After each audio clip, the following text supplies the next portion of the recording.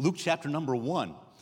Luke chapter number 1. I'm a little disappointed, though, Dr. R., that for this banquet tonight, you didn't get up here and make sure that all these guys have a date. Because if I remember right, many, many years ago when I was here, that wasn't allowed. That was like a rule that, and I remember getting teamed up with someone in a chapel to go to a banquet. And Dr. R. had, of course, there was only, 35 of us that first year, so that was pretty easy to match up. This might take a little bit of time, I guess, to figure it out. But Dr. R., the matchmaker, I don't know if he's still at work, but anyway, that brought back good memories when he was saying if you need one ticket or two ticket. And that was your cue to get up and say, no, nobody buys one ticket. All right, we need two. Yeah, invite two. Good. Luke chapter number 1. I'm going to read several verses starting in verse number 5, and really this morning just going to walk through these 24 verses and hope to just pull out a few things here that have really challenged me, and I trust that the Lord will use it to challenge you in your heart this morning here in chapel. Look, if you would, at verse number 5. It says, "There was in the days of Herod, the king of Judea, a certain priest named Zacharias of the course of Abia, and his wife was of the daughters of Aaron, and her name was Elizabeth. And they were both righteous before God, walking in all the commandments and ordinances of the Lord blameless. And they had no child, because that Elizabeth was barren, and they both were now well stricken in years. And it came to pass that while he executed the priest's office before God in the order of his course, according to the custom of the priest's office, his lot was to burn incense when he went into the temple of the Lord. And the whole multitude of the people were praying without at the time of incense. And there appeared unto him an angel of the Lord standing on the right side of the altar of incense. And when Zacharias saw him, he was troubled, and fear fell upon him. But the angel said unto him, Fear not, Zacharias, for thy prayer is heard, and thy wife Elizabeth shall bear thee a son, and thou shalt call his name John. And thou shalt have joy and gladness, and many shall rejoice at his birth, for he shall be great in the sight of the Lord, and shall drink neither wine nor strong drink, and he shall be filled with the Holy Ghost, even from his mother's womb. And many of the children of Israel shall he turn to the Lord their God. And he shall go before him in the spirit and power of Elias, to turn the hearts of the fathers to the children, and the disobedient to the wisdom of the just, to make ready a people prepared for the Lord. And Zacharias said unto the angel, Whereby shall I know this? For I am an old man, and my wife well stricken in years. And the angel answering said unto him, I am Gabriel, that stand in the presence of God, and am sent to speak unto thee, and to show thee glad tidings. And behold, thou shalt be dumb, and not be able to speak, until the day that these things shall be performed, because thou believest not my words, which shall be fulfilled in their season. And the people waited for Zacharias, and marveled that he tarried so long in the temple. And when he came out, he could not speak unto them, and they perceived that he had seen a vision in the temple, for he beckoned unto them and remained speechless. And it came to pass that as soon as the days of the ministration were accomplished, he departed to his own house. And after those days his wife Elizabeth conceived, and hid herself 5 months, saying, Thus hath the Lord dealt with me in the days wherein he looked on me, to take away my reproach among men.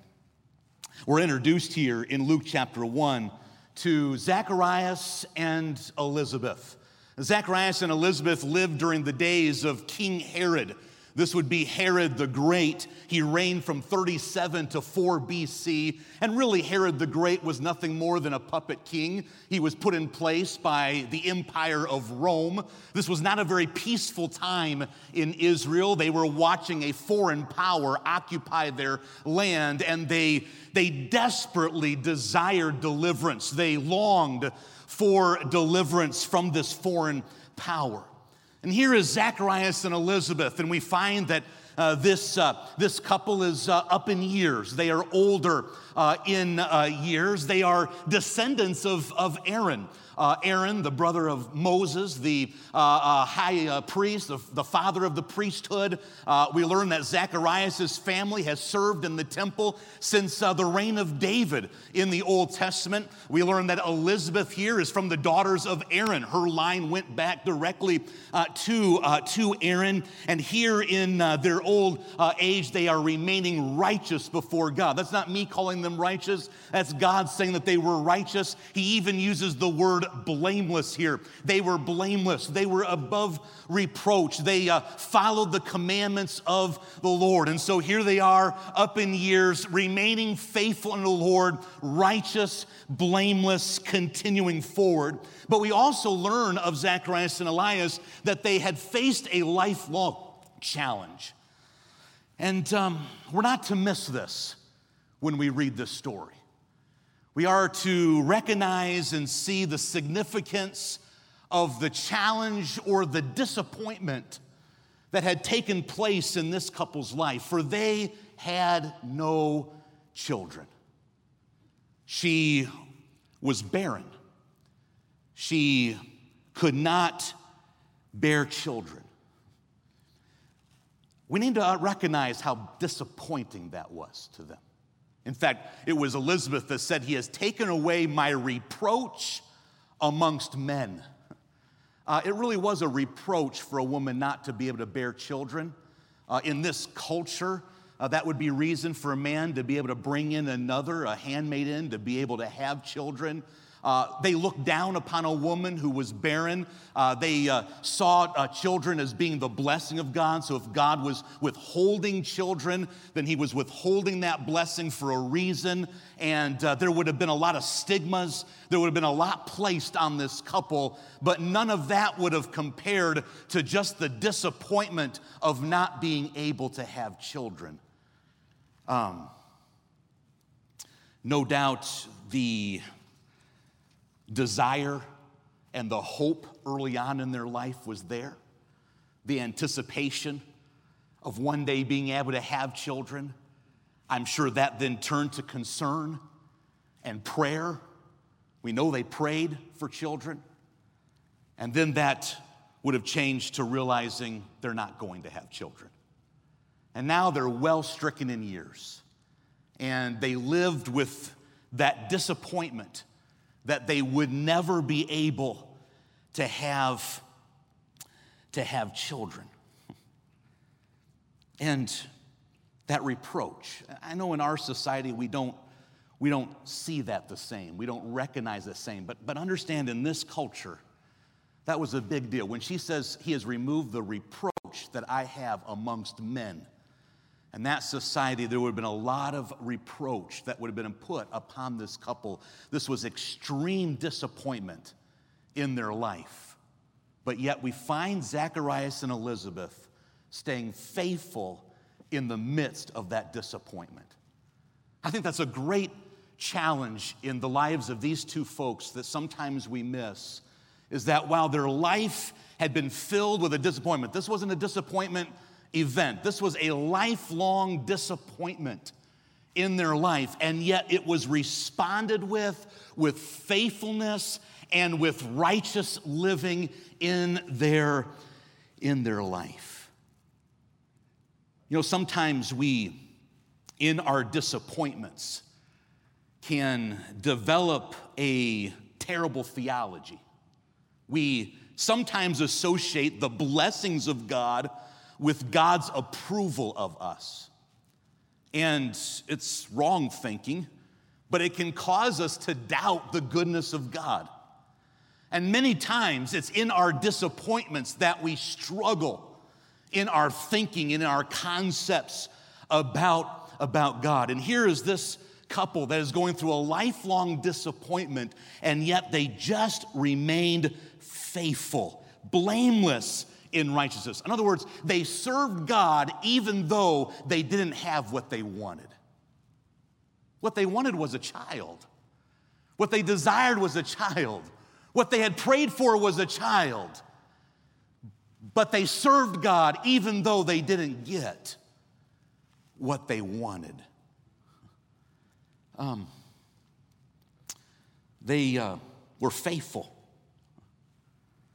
They remained righteous. They had a heart that remained faithful unto the Lord, even though their desires were not met. You know, being faithful does not mean that you're going to have a challenge-free life. Living for God doesn't mean that you're not going to face disappointments in this life. I know you already know this, but life is hard. Life can be challenging. Life can be difficult. And sometimes we face challenges that we wouldn't desire to face, and sometimes we go through things and it seems as God is not answering our prayers or taking away that reproach or that challenge. But being faithful doesn't mean that we're exempt from bad things happening to us or exempt from disappointments. You serve God, you stay faithful with God, you're still going to face disappointments. You're going to face some challenges. Not all of your desires are going to be granted. Not all the things that you want, not all the things that you would like to see in your life, they may not all come to pass. But you know, we don't serve God for what we can get. No, that's prosperity gospel. That's not Bible gospel.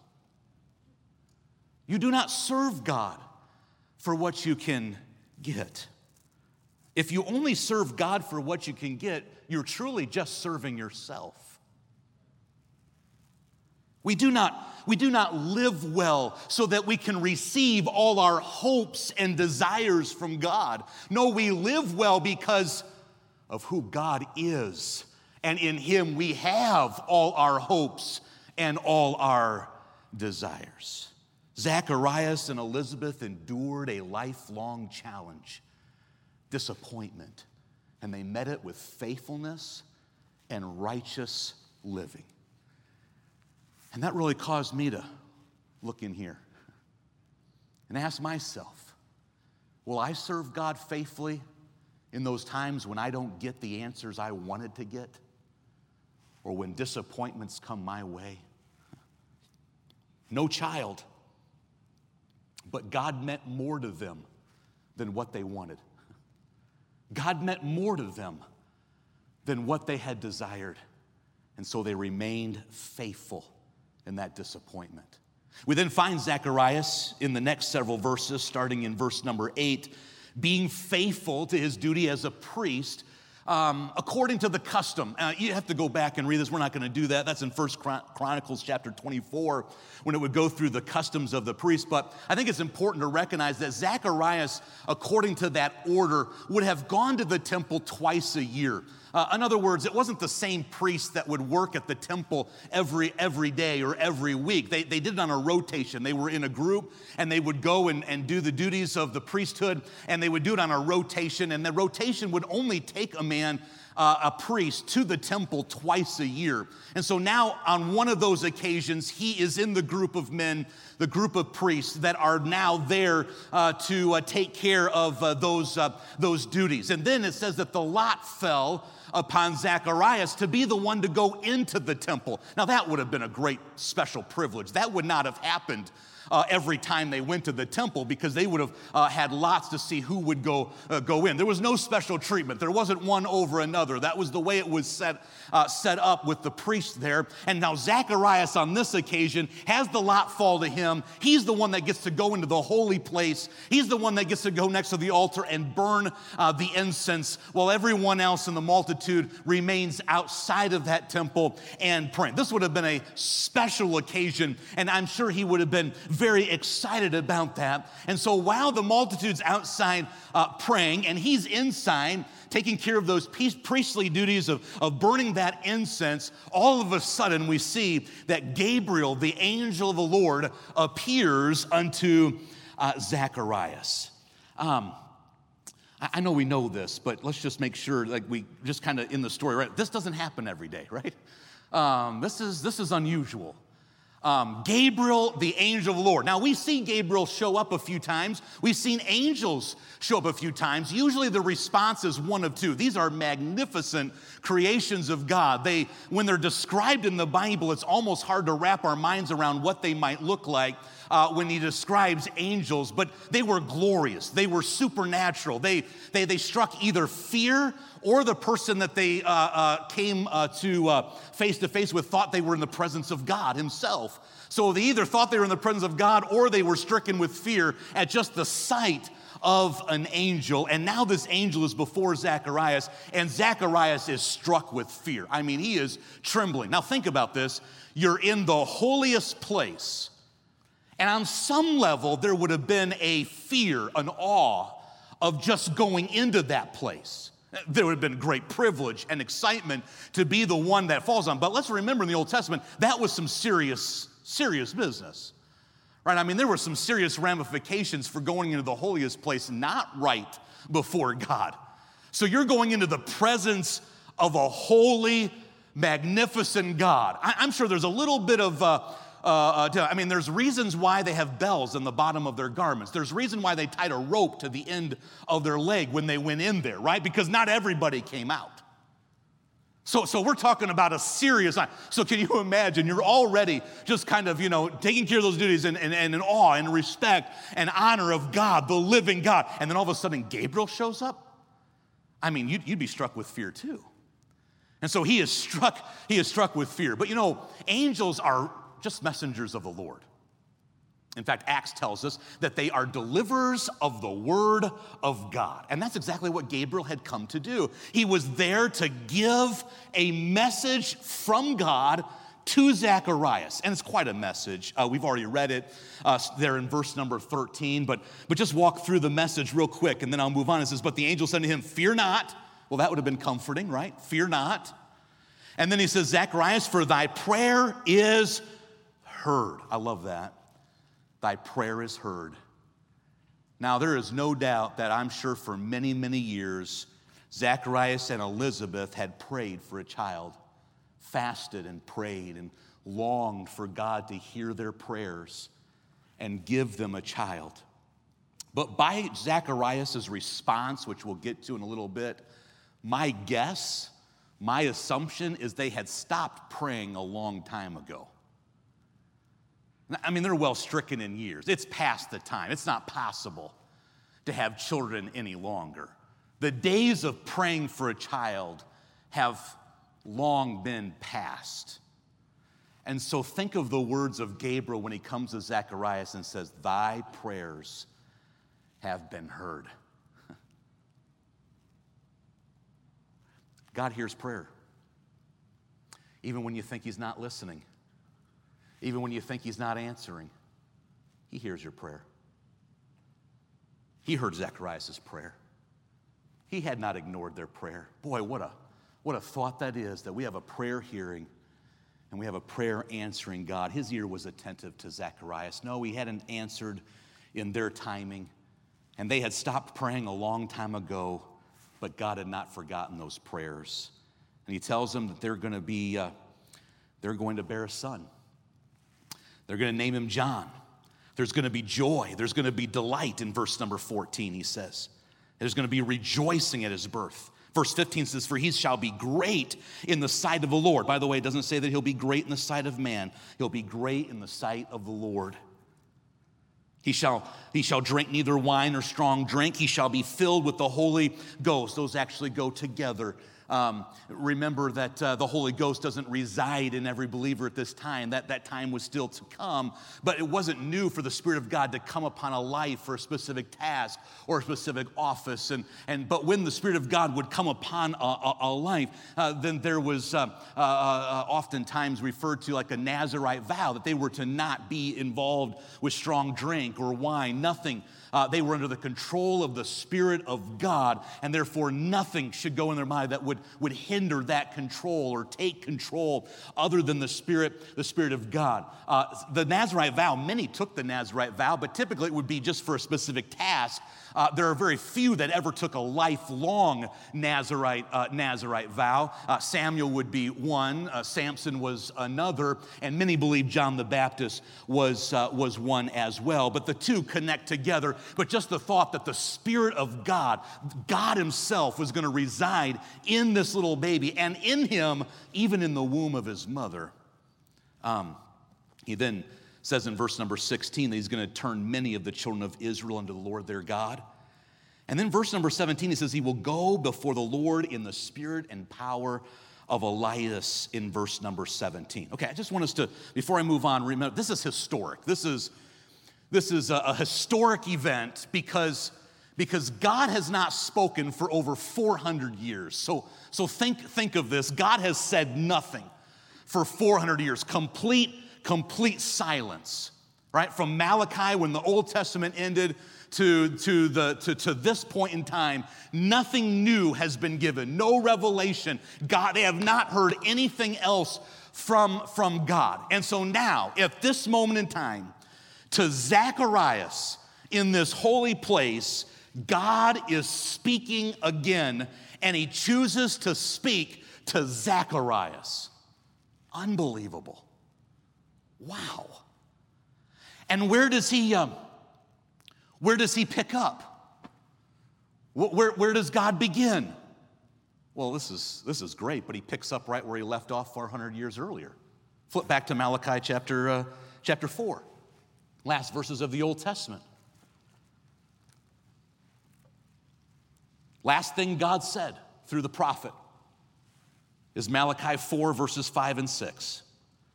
It says, behold, I will send you Elijah the prophet before the coming of the great and dreadful day of the Lord, and he shall turn the heart of the fathers to the children, and the heart of the children to their fathers, lest I come and smite the earth with a curse.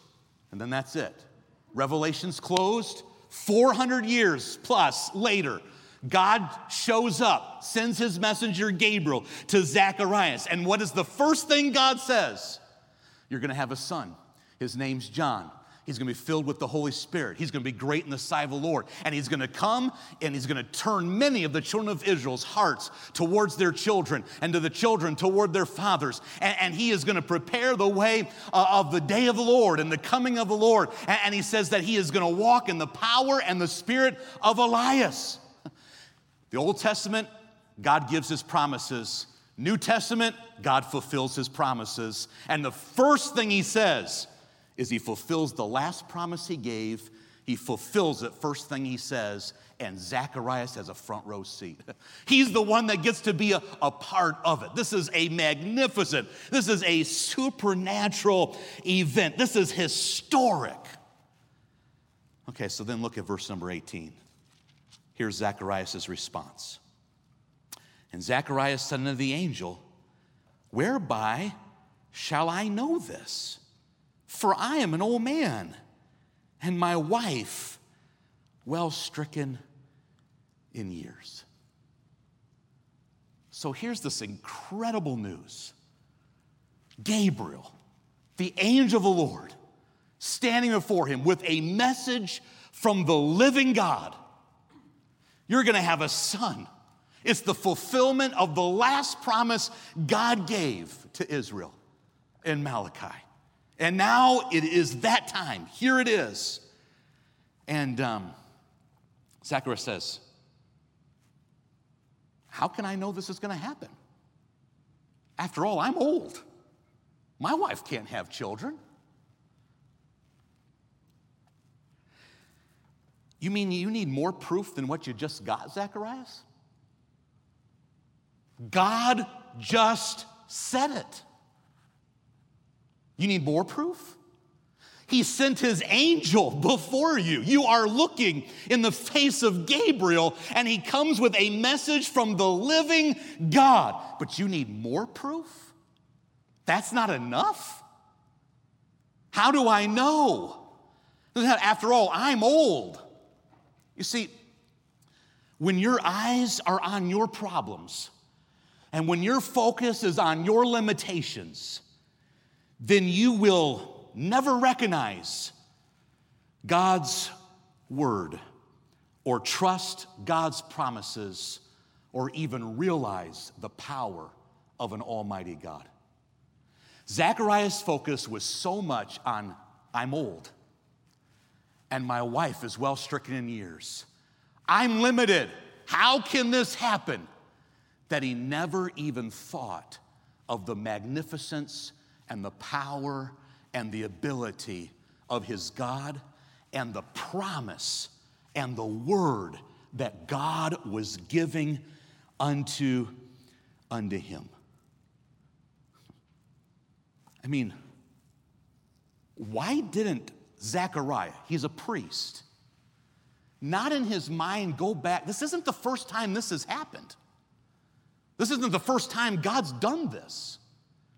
Did not the angel of the Lord come to another older couple that was well stricken in years, that would have been passed down from generation to generation, and Zacharias, no doubt, would have in the forefront of his mind, for it was his forefather Abraham at 90 years old, well stricken in years, or his wife 90, he's 100, and the angel says, you're going to have a child just as God has promised you, and he doubted. And did God not come through just as he had said? Because he told Sarah, nothing is impossible with God. Why didn't his mind go back and remember the word of God? Why didn't his mind go back to think upon what God had done in the past? Because Zechariah needed proof. See, how can I know? He needed proof over promise. In other words, he needed sight over the word. See, the truth was, this was a man that was faithful. He was a priest. He was serving God, but he was living by sight and not by faith. He wanted proof over promise because he wanted something he could see, rather than by faith depending on what God had said and who God is. You know, unbelief is a sneaky thing. Unbelief has a way of creeping into our hearts very easily. And what's so sneaky about it is that we can be right in the midst of serving God. We can be right in the midst of doing righteous things like being in a Bible college, sitting in a chapel, going to Bible class after Bible class, serving the Lord on a bus route, going out door knocking every week. We can be in the midst of doing serving and righteous things, and yet in our hearts not believing God. And it surfaces when we are cumbered with worries and anxieties and our fears and our doubts. How can this be? How is this? Lord, show me. What are we looking for? We need sight. We want something to see. When God has given us his promises and says, just trust me. Trust me. God will be good to his word. God will be faithful. God says nothing that he does not plan on doing. God will do and God will be just as he declared himself to be and what he declared himself to do. You can trust God this morning. You can take God at his word. You don't need to see. You can believe and you can stand on the promises of God. And so the angel rebukes him. And I think it's interesting, the rebuke he gives. It's almost like Gabriel says, do you not know who I am? And it's almost like he's saying, do you know who I work for? And he says, you're going to be dumb, meaning you will not be able to speak. God's going to silence your mouth until this thing takes place. And he leaves then that holiest place unable to speak of that which he has heard, unable to speak of that which he has seen from Gabriel.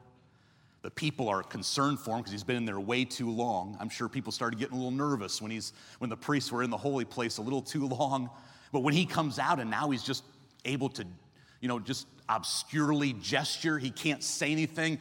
They assume that he saw a vision of some sorts, but they have no idea because he cannot speak. He finishes his duties. He goes home and remains in silence, dumb. And it reminds us that unbelief will silence your voice.